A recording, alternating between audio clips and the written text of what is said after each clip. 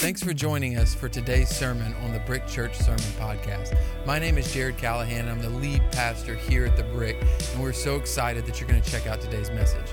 Our prayer is that each week the message inspires you, challenges you, and helps you connect to God, maybe in a brand new way. We also pray that you connect with us as a community, that it doesn't stop just with your connection with God, but it gives you an opportunity to connect with the people at the Brick Church. So don't hesitate to reach out. Let's jump into today's message.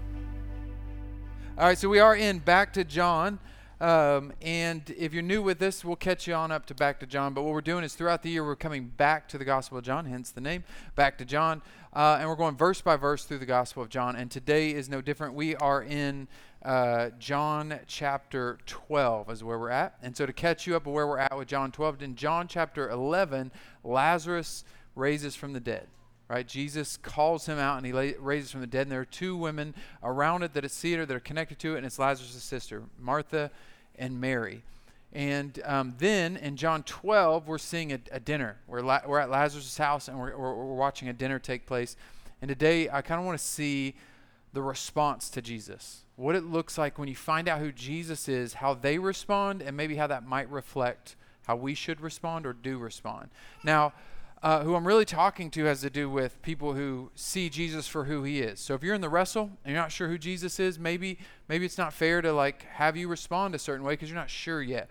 But if you've decided to follow Jesus with your life, you're a Christ follower and you believe that Jesus is who he says he is, then you're probably in the same boat as Mary and Martha. See, what they saw was somebody who moved from, in John 11, he could have just kind of been a prophet. He could have just kind of known some things and had some miraculous power. He could have just been a Messiah, the Messiah, but he didn't have to be divine. He didn't have to be the Son of God. And now he moved into a new level in John 11. In John 11, it went from you have control over death. There is something different about you. There is something divine over you because nobody else should be able to do that but God. So now they're seeing him differently. So now that they see him differently, how do they respond to him? Okay, and what I want to look at is how do we respond? I want to ask ourselves the questions, how do we respond to Jesus versus how should we respond to Jesus? Okay, so there's going to be three responses. The first one is Mary. Early on, or Martha. Early on, Martha is serving. Martha is serving. Another gospel we see where Martha's busy. She's busy doing stuff. She's busy in the midst of all the things that need to be taking place in this moment. And the second one is her sister Mary. And we're going to kind of see her response in Mary, verse 3 of John chapter 12. It said, then Mary took 3/4 pound of expensive aromatic oil from pure nard and anointed the feet of Jesus. She then wiped his feet dry with her hair. Now the house was filled with the fragrance of the perfumed oil. Okay, Mary's response is extreme. Okay, maybe you've heard this story before, and maybe it doesn't hold as much weight anymore, or maybe it's hard to picture because it just seems like a story, like something just happened. It's like, oh, that's interesting. We move on. It's one verse. We move on. But I need you to picture what she's actually doing. Right? This is not a quick moment thing. There's a crowd of people. There's the disciples. There's her brother. There's her sister, and she stops the moment to fill the room with the fragrance. She breaks this thing at his feet, and we find out it's very expensive, and then wipes his feet dry with her hair. That would have been embarrassing, right? I know we like to see Jesus walking on clouds and not talk about the humanity of Jesus, but he is in a dry, arid climate where he's walking with some open-toed shoes through dusty area. The second you sweat, it latches on. His feet would have been nasty. Okay. Now, I don't know how they even clip their toenails in the first century. I don't know how they do that. I don't think he had the prettiest of feet. And yet she, in that environment, in that area, decides to really shame herself, embarrass herself in front of everybody. And she does it in an expensive, extravagant way. And I would say Martha's response to the Son of God in her house is busy. Mary's response to the Son of God is worship, is like reckless worship. It is unashamed worship. It is an extreme version of worship where her heart is outside where everybody can see. They can see what's going on the inside, right? There's Martha, there's Mary, and there's one more response. Somebody who's been with Jesus, someone who saw Lazarus. Let's check out the third response. Verse 4. But Judas Iscariot, one of the disciples, the one who was going to betray him, said, "Why wasn't this oil sold for 300 silver coins and the money given to the poor?" Now Judas said this not because he was concerned about the poor, but because he was a thief. As keeper of the money box, he used to steal what was put into it. Judas's response to the moment, to Jesus in the room, is to really be analytical about it, right? He uses excuses and logic in the room where the Son of God is. He uses his thoughts. And for our purposes, I'm not coming against asking questions. I'm not coming against the wrestle of what you have questions for, but he has come to a conclusion about what should happen and what shouldn't happen. He has decided something. And many times we say it's logic. So for the purpose of today's message, I'm not talking about questions. I'm talking about logical conclusions. The thing that you have decided to be true, and Judas has decided something is true. This was a bad thing to do. We could have done this a better way, Jesus. And in that moment, he is technically right, in my opinion, but his motives are wrong. Right? His motives are off. They're skewed. They're not the right motives. We see him saying, hey, this could have been done a better way, but it's really not about the better way. It's really about his own selfishness and really about what he wants to justify him doing, continuing to do as he's stealing from the money box that is helping further the ministry. Right? So he has technically the right logic, in my opinion, but the wrong motives. So if I'm honest with you, this is you may not want to hear this. You may choose a different church after this, but I understand what Judas is saying. I'm not agreeing with his motives. Don't get me wrong. But it's hard to admit when we agree with Judas, right? Throughout history, Judas is the guy. He's like the worst of the worst. We always look down on Judas, but in this moment, if I'm honest, if I'm reading to the story right, I mean, his motives are wrong, Jesus. I get that, but he was kind of right. For instance, if you came in here, and what we find out is this is worth 300 silver coins. The equivalent today of 1 year's salary. That's how much she came in. So in Muskogee County, our average household income is $36,000 a year. So she came in with perfume worth $36,000 per year. Why you spending that on perfume? That's a whole other set of questions, right? $36,000 worth of perfume. And she walks in and destroys it. Stank up the room. You know what I'm saying? Just the whole room just got, oof. I don't know about you. Bed Bath & Beyond makes me nauseous. It's too much. It's too much. And the whole room is filled with $36,000 worth of it. If you came in this building and you had something worth $36,000 and I saw you just, worship took place and God moved on you and you were about to come to the front and destroy it, I will tackle you. Okay?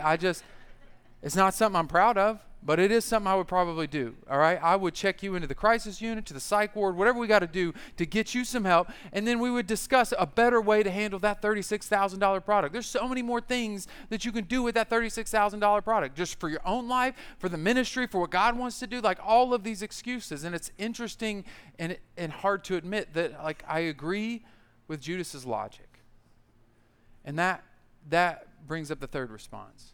See, we've got busy, we've got worship, and then we've got logic. We've got excuses, right? Because his logic wasn't really based on actual calculated logic. His logic was really based on excuses, on motives. He had a certain motive for what he wanted to accomplish because his motives were impure. And for many of us, it's hard to say, but a lot of us are like Judas. Maybe not on a big scale. I hope you're not betraying Jesus on a daily and you're not stealing from the church somehow. Hopefully you're not like Judas that far, but maybe we start on small scales. Maybe we start with thinking that our logic is right and never acknowledging that it's our motives that aren't pure. And we think because we are technically right that we're okay, but I would argue this, as Jesus followers, I'll say it like this if you're taking notes, as Jesus followers, being right with the wrong motives is just being wrong. I don't think that's true for everybody out there. I don't know if that's true for everybody out there. But as Jesus followers, he cares more about our heart and our motives than he does about the technicalities of us being right. The Pharisees were right a lot, but their heart was wrong. I mean, they got it technically right a lot of times, but their heart was wrong. When your motives are off, when you're following Jesus, it feels like, I can't prove this, but I think Jesus will mess up your plans, like the perfect plans that you created and orchestrated, like all the right logical ways, because your motives were wrong. No, it was perfectly orchestrated, but Jesus was like, no, as my kid, I'm not letting you get away with your heart being corrupted.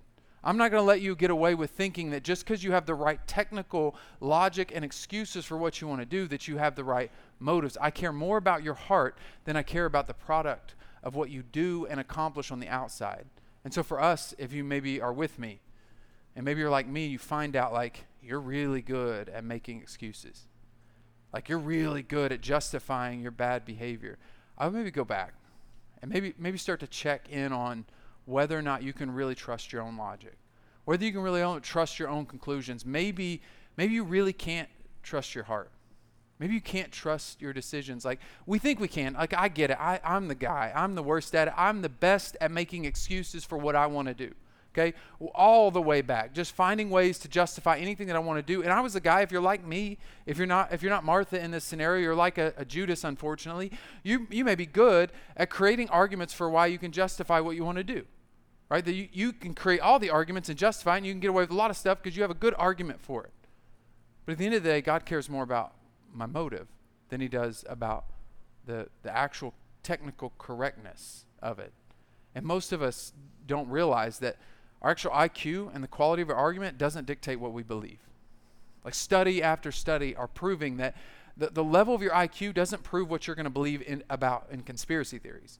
How smart you are doesn't prove what you're going to believe about global warming. How smart you are isn't going to tell you which political party you're going to follow. How smart you are isn't going to tell you what you believe about any controversy in the world. All over the board, it's not about how smart we are. What we find out that what we're doing, all the studies are indicating, what we actually do is we decide what we want to be true, and we go search things that prove us right.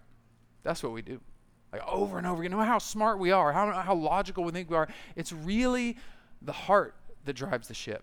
We think, no, not me, Jared. Well, you're probably with me as being a Judas. Not me. I'm really smart, really logical. I'm that guy. Because I'm over here like, I know I'm right, and I'm just waiting on y'all to catch up. I'm actually being super graceful to give y'all time to catch up to me because I know I'm right, and I'm going to be nice about how I convert you and convince you that I'm right. That's how stupid I am. And most of us don't realize how true it is over and over again that we have confirmation bias. We're trying to prove the thing that we already believe, that we already want to be true. We're not objective. Our heart drives the ship. It's like this. For many of you that grew up with video games, especially if had siblings, my house really wasn't like a video game house, but I was the youngest. So if it was a video game house and my brother and sister would have been playing video games, I would have annoyed the life out of them because that's just the kid I was. I would have been annoyed. Let me play. My turn. Mom, Dad, it's not my turn. And so what my brother and sister would have done had we been a video game house is they would have handed me a controller. Now, here you go, Jared. Just play the game with me. It's fine. And I would have been on that controller, just crushing it, except for it wouldn't have been plugged in. You know what I'm talking about? That's what every older sibling does to their little brother, little sister is like, yeah, you can play. And they're over here controlling everything. And I'm over here on the fake controller just thinking I'm crushing it. And what it is your logic is unplugged. What's really driving your choices is the controller of your heart. The emotions are controlling. I mean, therapists are saying like there's a whole triangle that we can look at that thoughts lead to emotions and emotions lead to behaviors. Your emotions lead to your behavior, not your thoughts. Your emotions lead to your behaviors. Your emotions can affect your thoughts, and your thoughts can affect your emotions. But at the end of the day, the thing that decides what you're going to do with your life is your heart, your emotions. The things that you're going to act upon is how you feel. And the more that we don't acknowledge that, the more we're not going to fix it. You don't fix things that aren't broke. If you think you're good and you think that you have perfect logic and it's not your heart, you're never going to really assess where it comes from. And it starts so small. Maybe you're like out because, well, I don't want to be Judas. No. You know what it's like to have created an argument for what you want to do and then fight it on the back end. It wasn't a good argument. It was just what you wanted, right? Let me give you a couple examples. Some of you know that a few years ago you dated somebody. And everybody told you, listen, there's some red flags. Like, no, hold up. I know she did that to other people. She ain't going to do that to me. I know that he treated somebody like that, but not me because he's different. She's changed, right? You got all these excuses. Like, I know it's going to be perfect. And then it falls apart, and you realize, I was just lonely. It was my heart that wanted to be with somebody, and I was willing to overlook all the red flags to date the wrong person, even though everybody told me I was wrong, and I created this whole world of logic and why I was right. But at the end of the day, when it falls apart, you go, that was my heart. Some of you could look right now at your Amazon past orders and see where your heart is leading you. You know what I'm saying? Like, ain't got no money, But you've been buying all the stuff. Like I didn't need that fancy umbrella. Why did I buy that? I had 5 umbrellas. It just looked cool and I had to buy it. It wasn't your logic, it was your heart. It was leading you. Here's my favorite phrase. Like the worst phrase you can say as a Christian in my books is, I deserve this. That's just your heart. You know, every time you say, I deserve this, the next thing you're about to do is the wrong thing. I mean, 99.9% of the time, oh, I deserve this. Nope. You're sad, you feel upset, and you're going to do something that you know is not healthy for you, and so you're going to make excuses with your heart and make logic. Like, you just showed up on time for work for one single time. It doesn't mean you deserve it. It doesn't mean you deserve it. It just is. And we let our heart lead the direction of our life. And if we're Christ followers, again, this is not for everybody out there. This is for those of us who've said that Jesus is who he says he is, that Jesus is the Son of God, and we believe he died on the cross for our sins, and that we've chosen to follow him with our life. If you're in that boat, then you have to believe what he says about your heart. And that's found in Jeremiah chapter 17, verse 9. He says, the heart is deceitful above all things and beyond cure. Who can understand it? The issue with this whole idea, that recognizing that our heart leads us, is that any area of our life that is not governed by Jesus is corrupted. It's just who we are. It is deceitful. It will trick you into things. It will hurt you. It will dominate your life, and you'll think you're logical. You think you're intelligent, but you'll be leading your ship right towards where Judas was. And the danger of Judas is the furthest extent is a rejection of Jesus.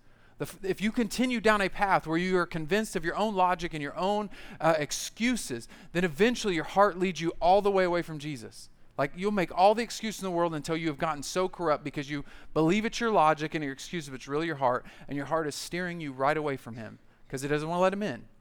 The only one that fixes this is Jesus. And you can't just give him a portion of your heart. Jesus asks for all of it. He wants every bit of your heart. And I'm not saying overnight, man, sanctification and getting purified and holy before God is a process. Like, it takes time to let him have more and more of a heart. So I'm not saying that in this moment you're going to perfect it, but I am saying you can start taking steps. One step at a time to go, I don't trust my heart. I don't trust my excuses. I don't trust my logic. And let Jesus purify your motives. Let him start to wash you of all the things you thought you needed, all the things that you thought were right, all the ways that you thought that you should live and act, and that the ways that you justified those. You go, no. Jesus, you tell me. There's this prayer that David prays. And David is considered a man after God's own heart. And it's something along the lines of, Jesus, know my heart and purify my thoughts. If there's any anxious way in me, correct it. It's a dangerous prayer. Because Jesus will start to weed out all the ways in which you don't want to admit you're wrong. And all the ways he's saying, no, I got more for you. I've got better for you. I'm actually trying to purify your heart for a purpose.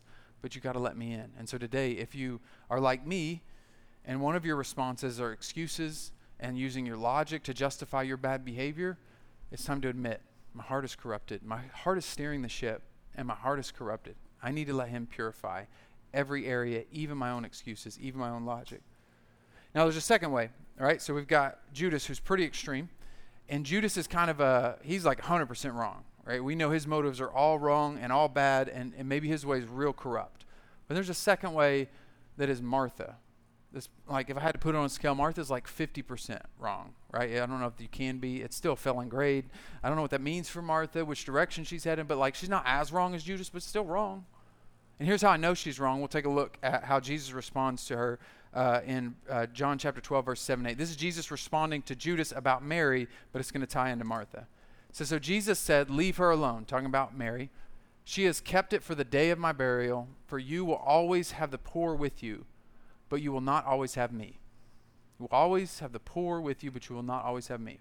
All right, fellow Judases, I know what you just read, and you read, I don't have to take care of the poor. That's what you read, because you want an excuse to keep your money in your pocket. That's not what he's saying. What Jesus is saying in this moment is a tie back to Deuteronomy, where Deuteronomy tells us the poor will always live among you, so you need to find ways to be generous to the poor. So he's connecting back to a whole generosity scripture. He's not justifying ignoring the poor. He's saying you will have ample opportunity to do good, but you will not always have this moment. You will not always have this time. What that ties to for us is that Martha was doing good stuff, right? You're supposed to serve. I mean, he tells us that, like, if you want to be greatest in the kingdom, you're going to learn to serve. That's what Martha is doing, is serving. She's doing a really good thing, but she's not doing the best thing. She's missing the moment. She's missing the moment that is precious because she's serving and she's busy and she's staying busy and she's staying busy until she missed Jesus in the midst of her busyness. So maybe you're not susceptible to being like me or being like Judas, but maybe you're susceptible to being like Martha, where you stay so busy, and some of you are so good at it. Some of us are so good. I mean, us as pastors can be good at this, where we stay so busy serving Jesus that we miss Jesus. We stay so busy with the things that Jesus says are good to do and the things that we want to do that we miss Jesus in the process. He's saying you're always going to have these moments to do the good things that you're supposed to do, but don't miss the best things. Don't miss the very best. And for some of you, you stay busy to avoid all the stuff. You stay busy for all the wrong reasons because it's like it becomes like this kind of dopamine hit where you can avoid all of your insecurities. You can avoid the fact that you might need to go to therapy or sit down in a brick group or convey some of your vulnerabilities. You can avoid all of that if you just stay busy enough. And I would say this, like I said to the others, we're going to say it in a different way to the Marthas. Doing the right thing at the wrong time is still wrong. As Christ followers, doing the right thing at the wrong time is still wrong.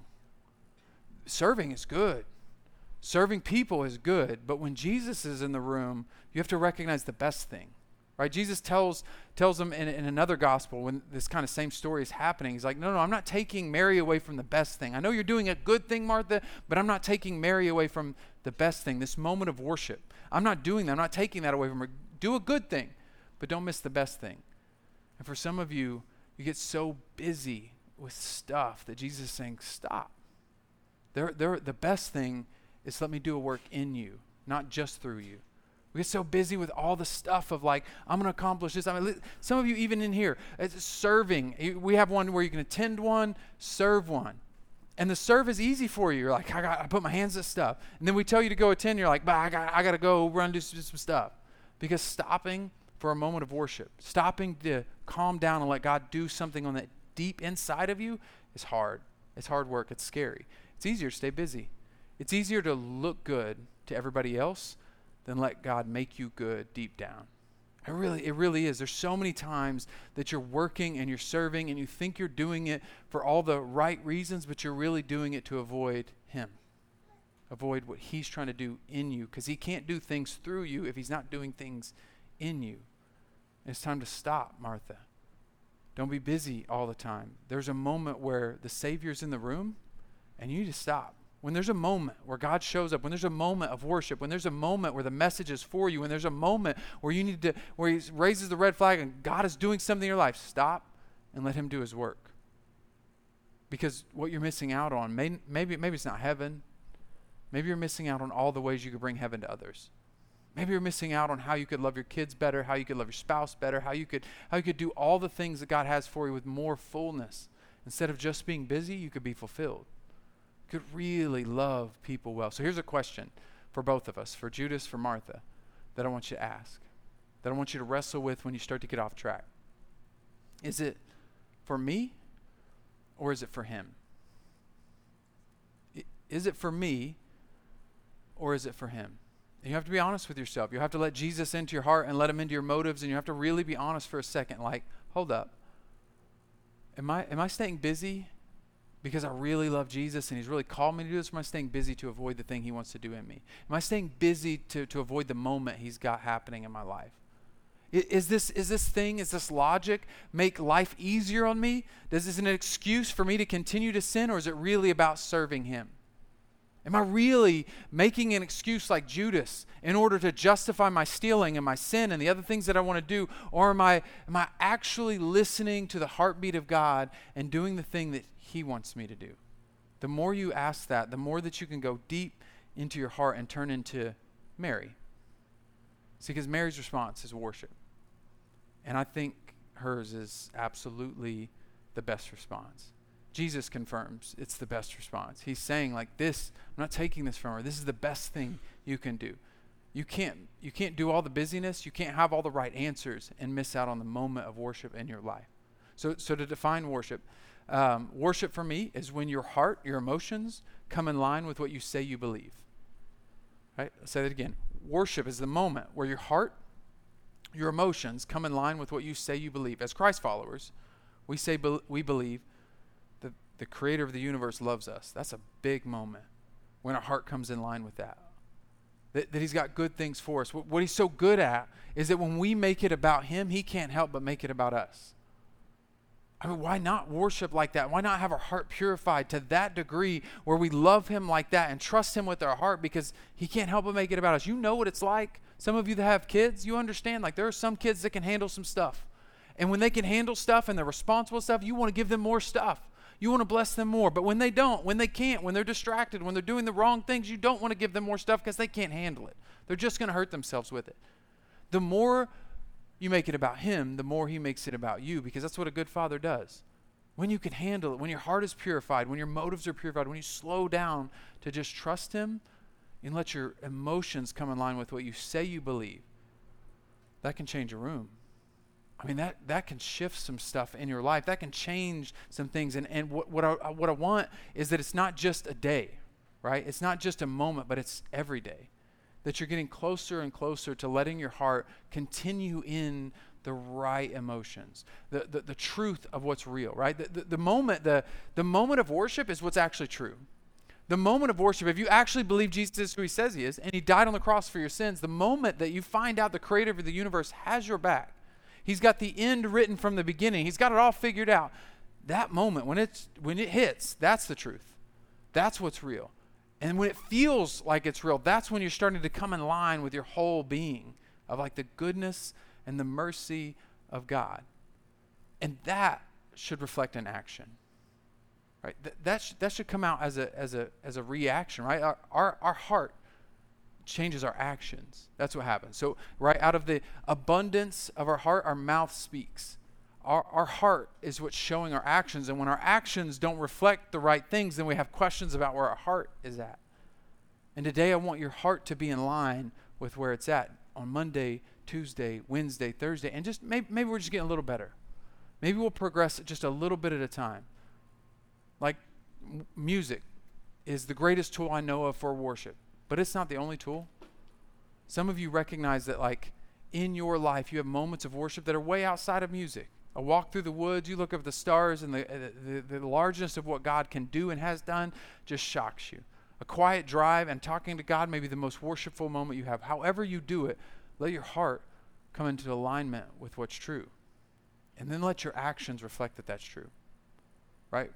What happens to Mary is that Jesus affirms she's doing the best thing. Not Judas for sure, not Martha, but she's doing the best thing. The thing that is gross, right? If we're honest, she's wiping his nasty feet. The thing that is over the top, it's illogical. It's $36,000 worth of illogical. It's messy. It's embarrassing. She's got to show out in front of everybody. And it's costing her more than I think maybe we know. It is costly to her. Like our worship might cost us something, but it doesn't seem like it has anywhere near the value when it costs you something because you know who he is. When your heart really reflects on who God is and the bigness of what God is, it's like, I don't care what it costs.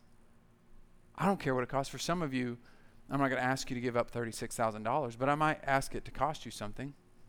I might ask you to be okay being embarrassed in worship. Meaning, like that was a small thing. Maybe it was a huge thing for Mary. I don't know. She cost her reputation. She looked pretty foolish. I mean, all the disciples around, all the people watching her in that moment for a long period of time, probably weeping at Jesus' feet. She's got to look embarrassed. I'm getting my hair dirty. We don't have real good running water. I don't got a hot water tank to wash my hair off. This is going to cost me something. But I got to be embarrassed in front of other people. And some of us, and I don't want the external way we worship to be the only thing we measure, but some of us should worship externally, right? Some of us stay right here. Just, yes, Lord, you're so good. Oh, okay, cool. And maybe for some of you, you're very stoic, and that's a lot. That's exuberant. But some of you watching the game yesterday got pretty exuberant. Some of you in the middle of a heated argument, you get pretty exuberant. Some of you get really excited when something amazing happens and you reflect it with your emotions and your life. Some of you cheer like crazy. Some of you get excited. Some of you at the party, you're the life of the party. But when it comes to worship, yes, Lord, sing that song with the tunes, with the words. Oh, you're so good. Some of you are stoic, right? Some of you don't respond like that to a game or to an argument, to a fight. Some of you don't respond in that way. And so maybe that really is a really aggressive form of worship. But for others of you, know it's a red flag. You know that if your heart really understood and grasped the grandeur of God, you would all of a sudden cut loose. Some of you would weep and break. Some of you would run the building. Some of you would shout. Your physical reaction would change because it's so much better than a game. It's so much better than the fight. It's so much better than the argument. So much better than all the things that create the emotions that come to the top. If you are an emotional person that exudes emotion, it should reflect in your worship. And if it doesn't, I would argue your heart isn't yet in alignment. It isn't yet in alignment with how good God is and how big this thing is, or else you would react. You cry at every movie with a sad ending, but you don't cry with God.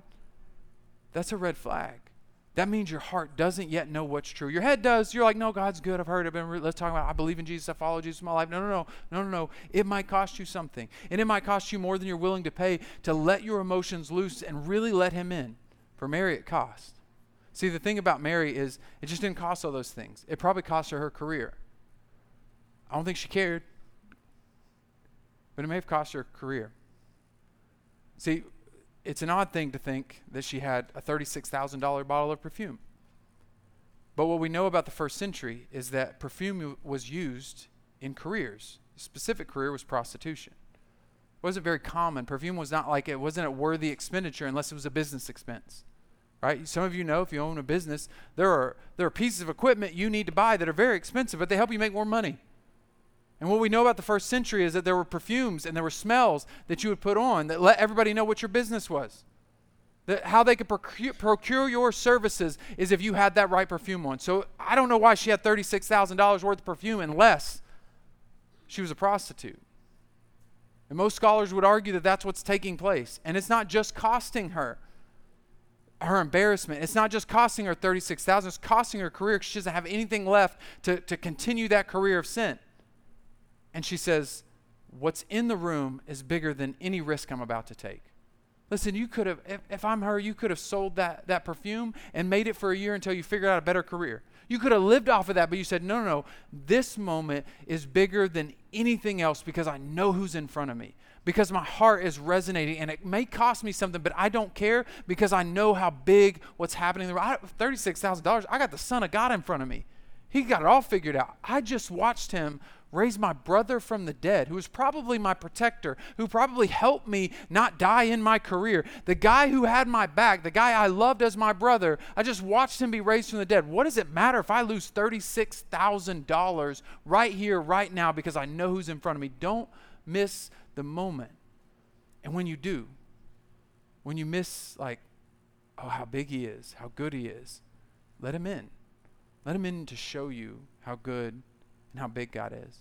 At a moment where I was trying to like resonate with Mary, because I'm not Mary. It's not my natural response. I'm not like a particularly emotional guy on a normal day.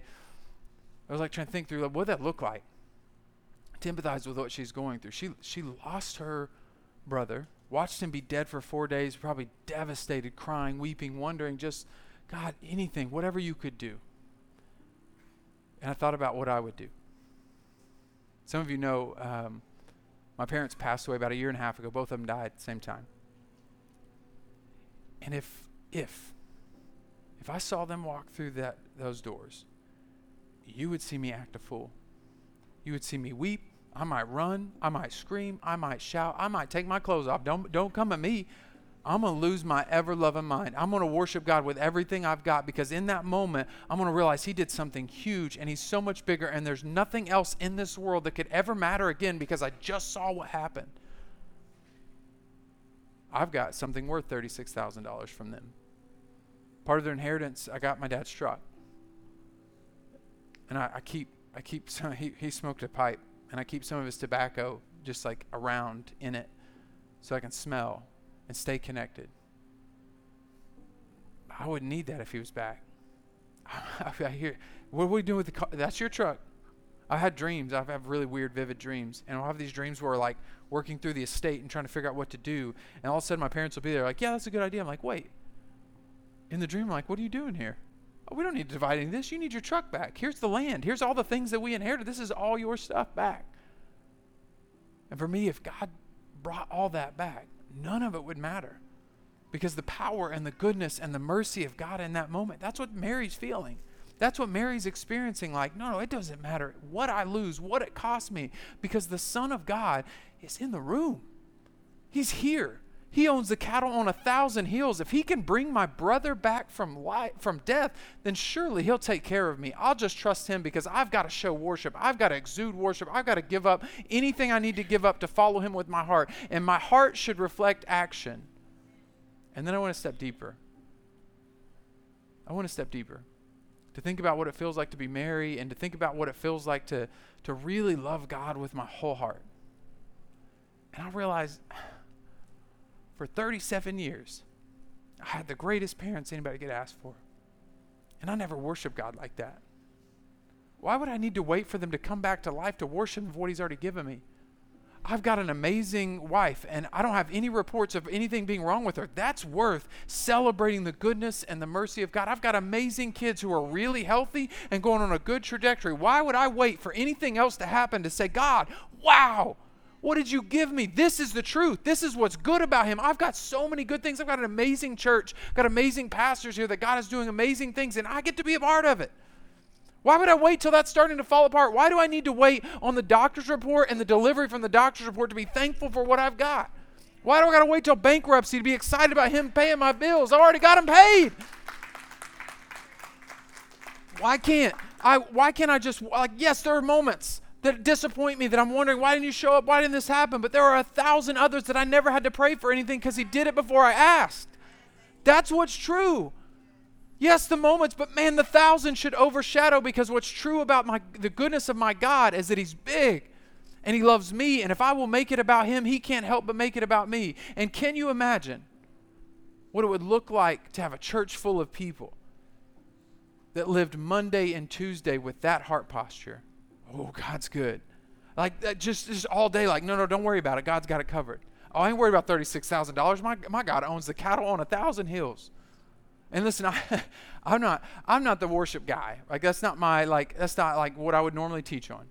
Last week, Pastor Ryan did a great job teaching on worship. Then we had a worship night, and then all of a sudden I get back to John. I'm like, oh no, this is about worship. We got to do it again. That's on the Holy Spirit, not on me. That was the Holy Spirit, not on me, because some of us need to hear this one more time to be reminded that if I will stay in a posture of worship, like my heart believes all that is good about God is true, and I stay in that moment, that is the breeding ground for the Holy Spirit to do his work. I mean, that is the power of God that will go out of you. You will kick down doors and be like, let's go. What are we doing? Oh, so you got a problem? Oh, my God can take care of that. Oh, we need money. Oh, God's got that covered because I know how big my God is. I know what's true right here. I don't have to worry. He wrote the end for me. He already told me it's going to take care of. He already told me the little problems that are going on in our world are going to seem small in comparison to the greatness of what heaven is like. So you know what? Whatever happens here, whatever difficulties I have here, they're going to pale in comparison, because that's how big my God is. And if I can stay in that place of worship, if we can stay in that, ooh, what would we do? Who could we change? Who could we love? What could we stop worrying about? And every day that a worry comes up, we're like, oh, wait, hold up. Let me think that through for a second. Let my heart get back to where God's called me to be. I don't need to worry about that. Why am I sweating the small stuff? My God is way too big to be worried about $36,000 worth of stuff. My God is way too big. And the only thing I got to do is make it about him.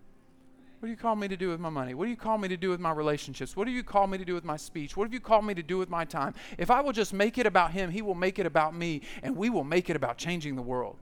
He will change the people around you if you'll just stay in that moment of how good and how big he is, because there was one moment he let you down, and there were 1,000 moments you never had to ask, and he came through. Thousands of moments where he's shown up in a big way. Yeah, the moments hurt, but my God is so much bigger than that one moment. We'll get the answers later, but I know there are thousands of moments where God has been good to you and you never had to ask for it. He showed up with people. He showed up with finance. He showed up with love and grace and mercy. And then he sent his son to die on the cross to show us how much he loved us. So today I'm going to challenge you to pray a prayer to let him purify your heart, to let your heart stay in that moment. And tomorrow he will challenge you to get back to that moment. And then on Thursday, that moment. And on Friday, that moment. You'll keep getting back to that moment of, ooh, you're too big for me to worry. You're too big for me to sweat. You're too big for me to let anything else but worship come out of my life. And I don't want it to just be in me. I want it to exude out of me. I want to do whatever it takes. I don't care how embarrassing it is. I don't care what it looks like to the world. I need to reflect worship with my life. Romans 12 calls it a living sacrifice. That's our only reasonable response, is to worship him that way. So today I'm going to challenge you to make that prayer. Let's pray. We're so glad you joined us for today's message. Our prayer is that God got the message you needed most today. If you're still here joining us and you're looking for an opportunity to connect to the Brick Church through giving, you can do that by texting the word BRICK to 45888. That's the word BRICK to 45888. The first time you do that, it's going to send you a link, give you the opportunity to connect that number to a credit card, debit card, or bank account. And as you connect with us and we partner together to reach people, we pray that God blesses you in your giving.